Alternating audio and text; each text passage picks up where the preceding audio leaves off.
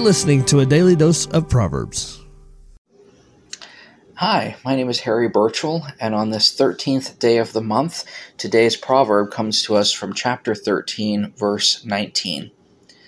A desire accomplished is sweet to the soul, but it is an abomination to fools to depart from evil.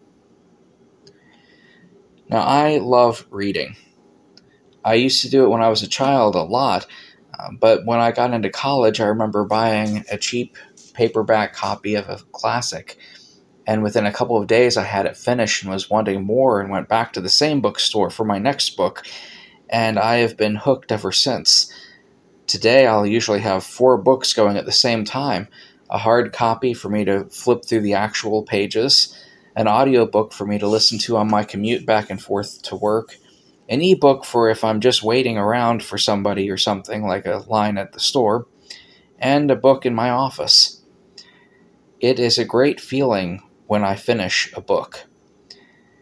It used to be that I would make bookmarks out of the last page in my journal, and a part of my small celebration would be tossing that small bookmark into recycling. It was a small sign of victory. Today, I will wait until I finish a book, and then I'll write down the title and the author and the date I finished it in the front of my journal. And then I'll go and tell some friends of mine at church about the book. And then, the last part of my celebration is the fun part where I get to pick the next one. I might get a little too excited at this, and I already have a to-be-read list that I'll have to live to about 400 for me to finish it. But that is a small dose of what I imagine when I read that first line, a desire accomplished is sweet to the soul.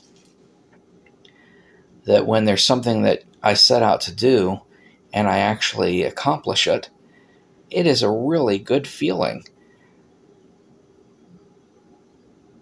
But there's an unusual pairing that Solomon does with this line. A desire accomplished is sweet to the soul, but it is an abomination to fools to depart from evil. Plans are good, and accomplishing plans can feel really good. However, if the plans are for evil, if the plans are to go in a bad direction, a harmful direction, a sinful direction, then those plans should not be accomplished at all.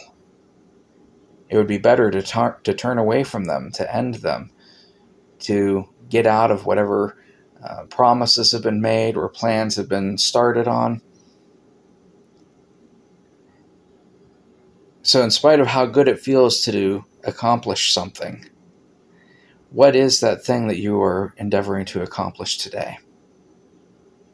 If it's something that is good, something that is holy, something that is wise, go for it with everything you have.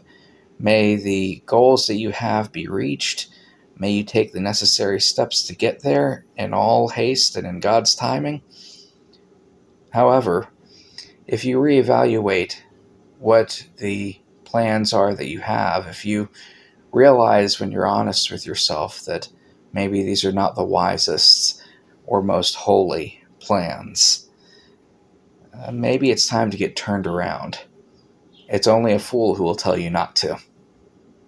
So with that, I pray that today that you go in the wisdom of God. Amen. Thank you for listening.